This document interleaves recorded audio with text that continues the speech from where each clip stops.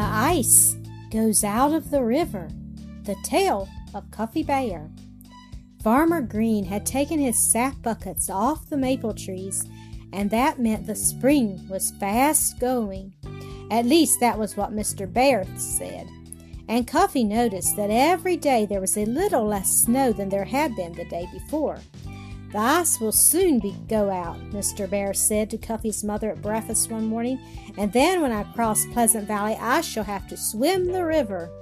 Cuffy knew that his father meant Swift River.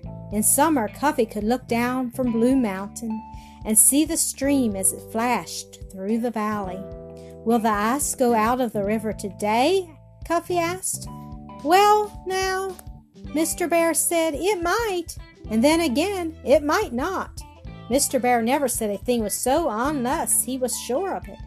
Now, Cuffy thought it would be great fun to go down into the valley and find out for himself if the ice really did go out.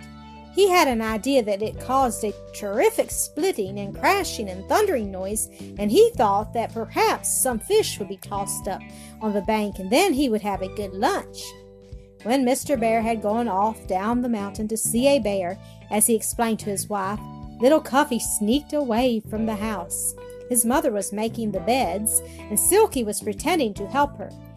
Cuffy knew that his parents would not let him go down into the valley alone, so he went without asking. And when he did at last come to the river, there was ice along both banks, but between them ran a broad stream of swift water.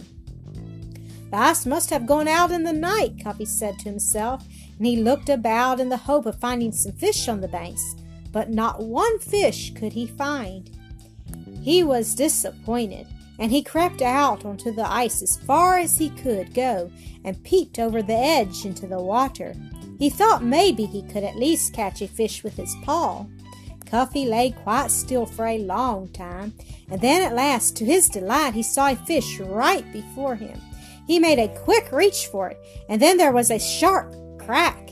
The ice tipped, and Cuffy clung to it with all his claws to keep from falling into the river. He backed away from the edge and looked around. The bank was moving past him. He had never seen such a thing, and he was surprised. Then he gave a cry which sounded in his throat like "ugh" and ended with "iss" through his nose. It meant that Cuffy was frightened, for he saw that the ice he was on had broken away and was floating rapidly down the stream. He had not caught the fish either, but he forgot all about that now.